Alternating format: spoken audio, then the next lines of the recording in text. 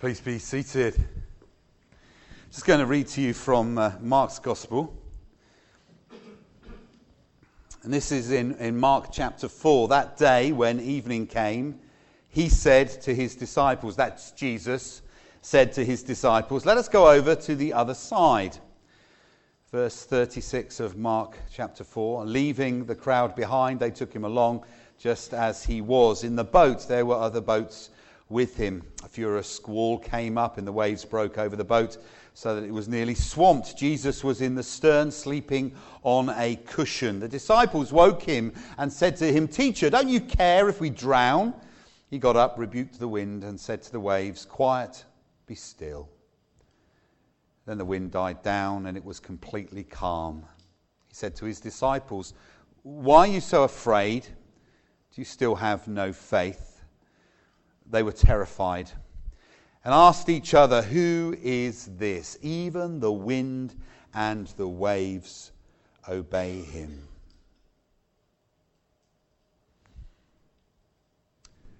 We'll focus on this part of that reading, the first two verses that I read to you from Mark chapter 4, verse 35 and 36. Just picking up on the journey that God wants to have with each and every one of us. There's the personal journey of our relationship with him, becoming more like him. That's the journey that we're on. That's what a Christian is about, really, is that we would day by day grow in deeper intimacy with Jesus, knowing him.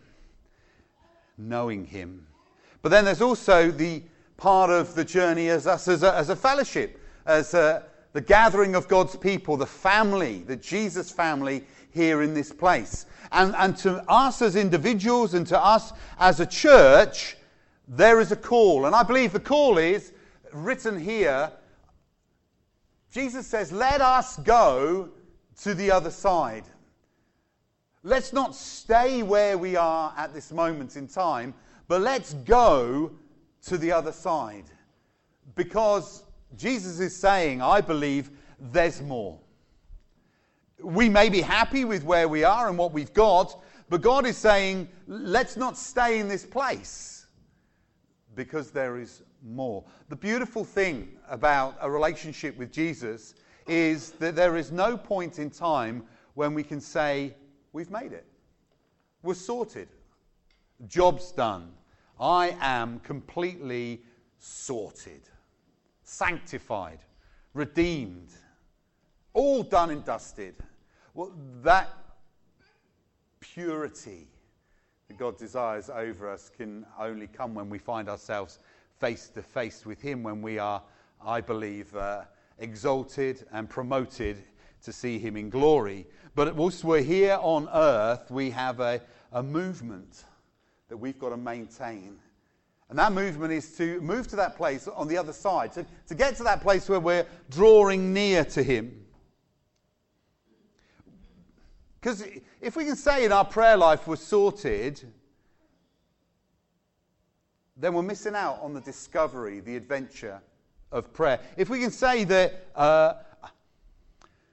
do you know, Lord, I've got you nailed down now. I know where you're going. I know what you're doing. I'm done. But the other side, you see, I believe, is God moving us to a place where we have surprises. And I love my relationship with Jesus, because my relationship with Jesus brings me into constant surprises. The other side may be the point of victory, where that sin, that activity, that thought life or action that has become a habit is broken. And we find ourselves free. I'm not there yet, but I'm moving towards it. That's going to be my other side experience. My other side experience is when I stop thinking about what I want when I come in and worship, but recognize it's not about me, it's all about him. And when I can come in and find myself in any tradition, any expression of worship, and find that actually I'm absolutely captivated by the presence of Jesus, rather than caught up in criticism. That may be the other side. Some of us, the other side, will look different to others of us. But I believe this is not just a suggestion from Jesus. As he's speaking to the disciples, he says, when evening came, he says to them, let's go to the other side. There was no negotiating on this. There wasn't, let's have a little bit of a chat about it. Hands up who want to stay here. Hands up who want to go to the other side. We're going. That's the option that God gives. We are going. But there's some questions I think we need to ask ourselves when we want to think about what about going to the other side spiritually. Here's the first one. Before I'm heading out, is there some stuff that I need to stop? Is there some things that I need to forsake? Leaving the crowd behind, they took him along just as he was in the boat. There were also other boats with him. Leaving the crowd. There was a point here where something has to be left behind. Now, in our discipleship journey, we've got to recognize that everything that we are is not everything that we need. Let me explain that a little bit for you. Only recently we moved house. And when we moved house, we moved out of our house to put our stuff into storage before we found the place that God was going to be calling us to. And we just give thanks that God called us to Amazingstoke. But before we moved down here, we had to put our stuff in storage. And when you put your stuff in storage, there's this little bit that comes on alongside and says, every crate's going to cost you money. So the less stuff you put in storage, the cheaper it's going to be. Which means then there needs to be some stuff left behind. Has anybody here, have you visited your attic recently? Attics. Attics like store places of stuff that you don't need. We went up into our attic before we started to pack stuff. And I was looking up there and I'm thinking to myself, the TV box that we've got up in our attic, we don't have that TV anymore. There's the box for a VHS recorder. We've moved on, haven't we? We're not only to DVDs, but now to Blu-rays. And now it all comes in digital. But you never know when you might need it. And there's those things that are up there that you used to have 3 of, but now you've only got 1. And there's some stuff up there you've got no idea what it was for, but it might come in handy. But you know, for us to move on with freedom, for us to be able to move out and on, we had to get rid of some stuff. We had to release it. Some of it we released to the recycling. Some of it we released to the free ads in the local paper. But there was a sense that we needed to leave some stuff behind. When Jesus says to us, it's time to move on, it's time to go over to the other side, we have to stop for a moment. Maybe it's a sin issue. Maybe there's something that's part of your life that you keep hitting against again and again and again, and you've not got it sorted. So let me give you a secret. Here's a secret. Some of the sin things that we get tangled up in, the only reason that they have a stronghold over us is because we give it to them. Let me just add something else to that. The moment that you find yourself in a place of accountability where you're willing to show and share your weakness is the moment that the permission is broken and freedom very often comes. I remember in a leadership meeting somebody saying to me a number of years ago, all this stuff about accountability, I don't like airing my dirty washing. I don't feel it's right that you should know all the secrets that are happening in my life. And I just said, you know what? It's absolutely fine. But I believe you've got the wrong understanding of accountability. Let me give you my understanding of accountability. God has a word over your life. God has a destiny set for you to fulfill. If you come to me and say, Dave, I want to be accountable to you, what I'm doing, what you're giving me permission to do, is to see that word over you, that destiny call on your life, and then step back and look around you and see everything that may be influencing you that's going to stop you from fulfilling your destiny. You see, when somebody comes to me and says, Dave, I would love to stand with you, and would you stand with me that I would be accountable to you? It's not that I want to know all your dirt, although very often that stuff comes. What I want to know is I want to know your destiny. I want to know what God's call is on your life. And I want to be able to stand with you on the journey of crossing over to the other side and making sure nothing is going to hinder that. You see, when it comes to forsaking some things, it may very well be that thing that's hidden. That thing that you've carried for a long time. It might be a resentment. It might be bitterness towards someone. It may be unforgiveness. Something happened to you, and you've held on to unforgiveness. And it may be in tears and may take time, but when forgiveness comes, you'll find that you start to travel to the other side with a bit more haste. Some things may have to turn around. You might have to relook at your schedule. What do I do with my time? How do I find time? You see, we said to the church here, come on, let's spend 40 hours. We'll start at 6 o'clock on Friday evening, and we're going to do 40 is a significant number. Ever want to do a Bible study? Whenever you're thinking to yourself, I don't know what to do, Bible study-wise, look up 40s. Find out all the places that 40 happened. There's 40 years in the wilderness. You've got 40 days, Jesus being tempted. There's others. But you know what? For anyone who wanted to take seriously the call for 40 hours of prayer, it just didn't fit in. I don't know if it worked for you. In my life, it did not fit in. So we had to make room. So we come down here at silly o'clock. We thought, well, when else would anyone else not want to come? So we'll put ourselves in the place that's not definitely going. I don't know if anybody's been around our house and checked out. We've got the best bed. I tell you, when I get into that bed and I put my head on that pillow, I am in the land of Nod, and in no time at all. It is comfortable, it is cozy.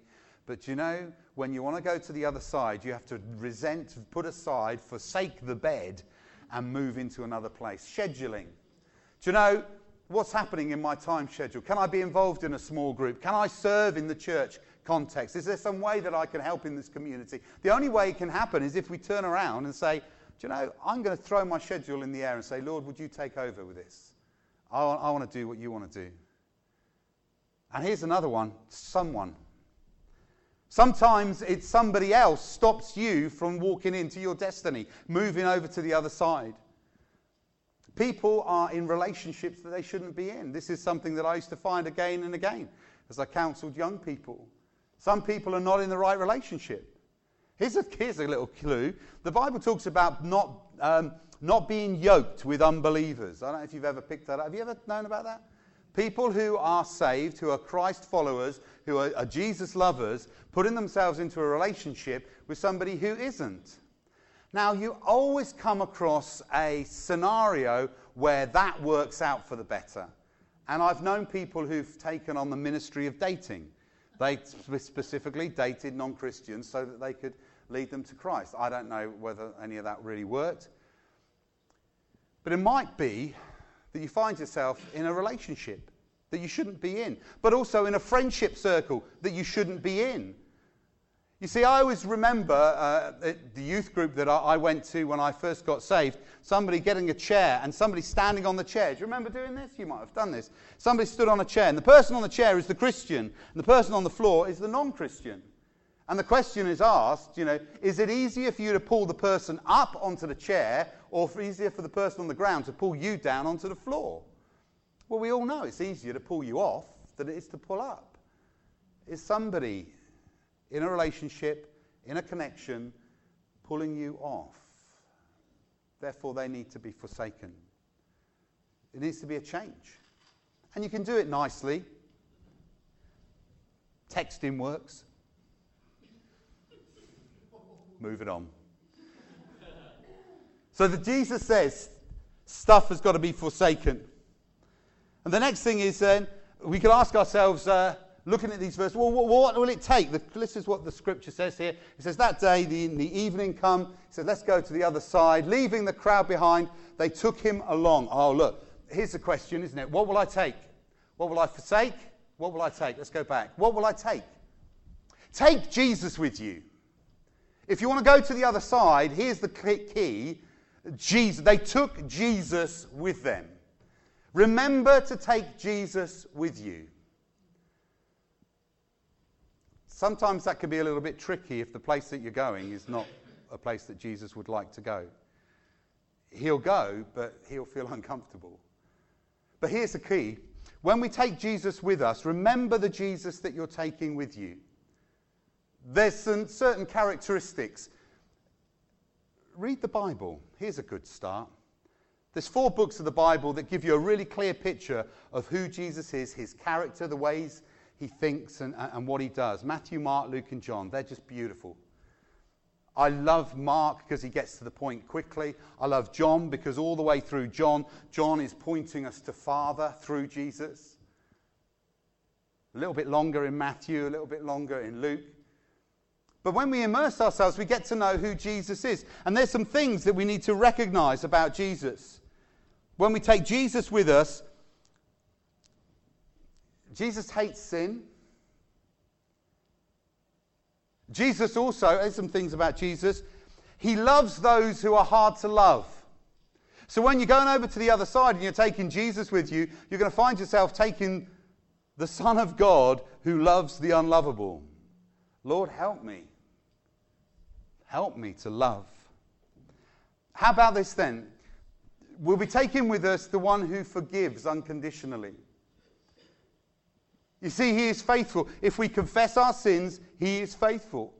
He forgives us our sins, and the Bible says that the blood of Christ cleanses us from all unrighteousness. That's pretty inclusive.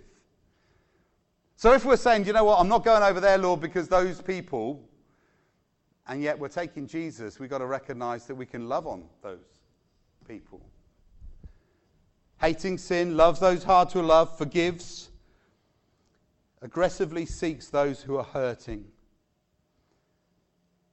He doesn't make excuses for sin. He doesn't only love those who we love. He never holds a grudge.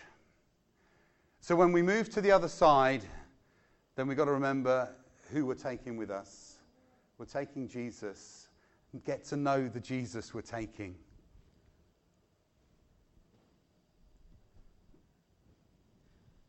Leaving the crowd behind, they took him along just as he was. That's the thing. It was just how he was. It wasn't how they made him to be. It was just as he was. Into the boat. And there were other boats with them. Here's the next thing. What impact will I make? There's the third point. If I'm going with Jesus, I'm putting this behind me. I'm remembering who I'm taking with me. But what impact is that going to make? And you see, once we start to move to the other side, amazing things start to happen. Some questions. How will it impact my pursuit? If I pursue a relationship with Jesus, others will be watching. Am I aware that others are watching me? These other boats were there. It says in the scripture that there were other people watching. Remember that we are being watched. Your problems. You'll start to make an impact when people see the way that you deal with issues around you. When you somehow, miraculously, are able to cope with stuff that other people are unable to cope with, others will turn to you and say, oh, how did you do that? I didn't do it on my own. You've heard me talk about going to church. Well, going to church means that actually I'm in a friendship relationship with Jesus, and he's with me and he's helped me. I'm dealing with stuff in a way that other people won't deal with stuff because he's with me. And then there's recognizing as well that when you start to walk out with Jesus, when you move into the other side, that stuff comes along that is not that great. I can remember, being called a member of the God Squad and do you wear socks with sandals and all that sort of malarkey? It was just jokey sort of stuff. I always remember, I think one of my first memories was actually my mum and saying to me when I'd given my life to Christ and I said that I'm now a Christian, I want to go to church. And I remember she said to me, she said, "Oh, it's a phase you're going through. Just a phase. Phase. It's okay." And then when somebody really close to you says it and you think, actually, it's not a phase. This is an amazing relationship that I'm having, and my heart's desire and passion is that you would have it too.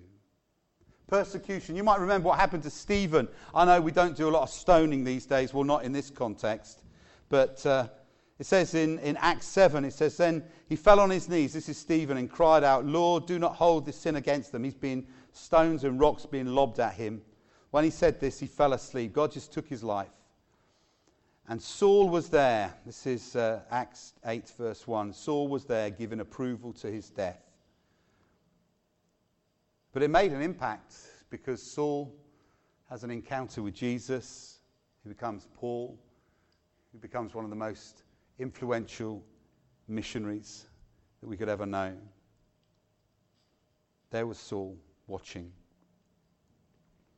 So here's the question. Will we be willing to go to the other side?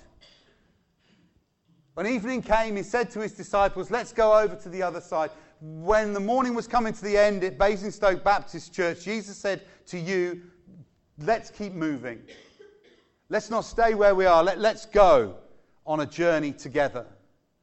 The journey was a simple journey. They left everything behind. They said, "Well, we can't take everything with us. We're going to leave some stuff behind." What have you got to leave behind so that you can walk in step with Holy Spirit? There's some stuff we've got to leave behind. And they took him along just as he was. What does Jesus look like? You see, when we were gathering here over the last 40 hours, coming into this place, I was coming to meet with Jesus. I was coming to hear what he had to say to us as individuals and also to us as a church together. And everything that he has to say is all talking about love and compassion and outreach and influence and relationship and body and care and concern. That's who we take with us. But also recognizing the influence that we have on others around us. Here we are on an amazing journey as a church. We're leaving stuff behind, we're taking Jesus with us, but we're recognizing there's some impact. And I believe that God is leading us to be a church of even greater influence and impact in this community. So, would you respond to Jesus today? We're going to gather around the Lord's table, and as you take communion, as you take the bread and the cup today, my desire would be that you would ask yourself the question, when Jesus says, "Let's go to the other side," in taking the bread and the cup today, you're going to say, "Yes, Lord. Yes, Lord. I'm coming."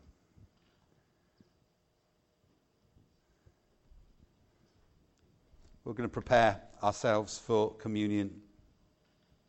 We're going to sing a song, and then the deacons are going to gather with me, or the leaders gather with me, or whoever is here to serve today. Then we have the fantastic joy of bringing a couple of people into membership as well, which is awesome. So let's stand together. Let's sing.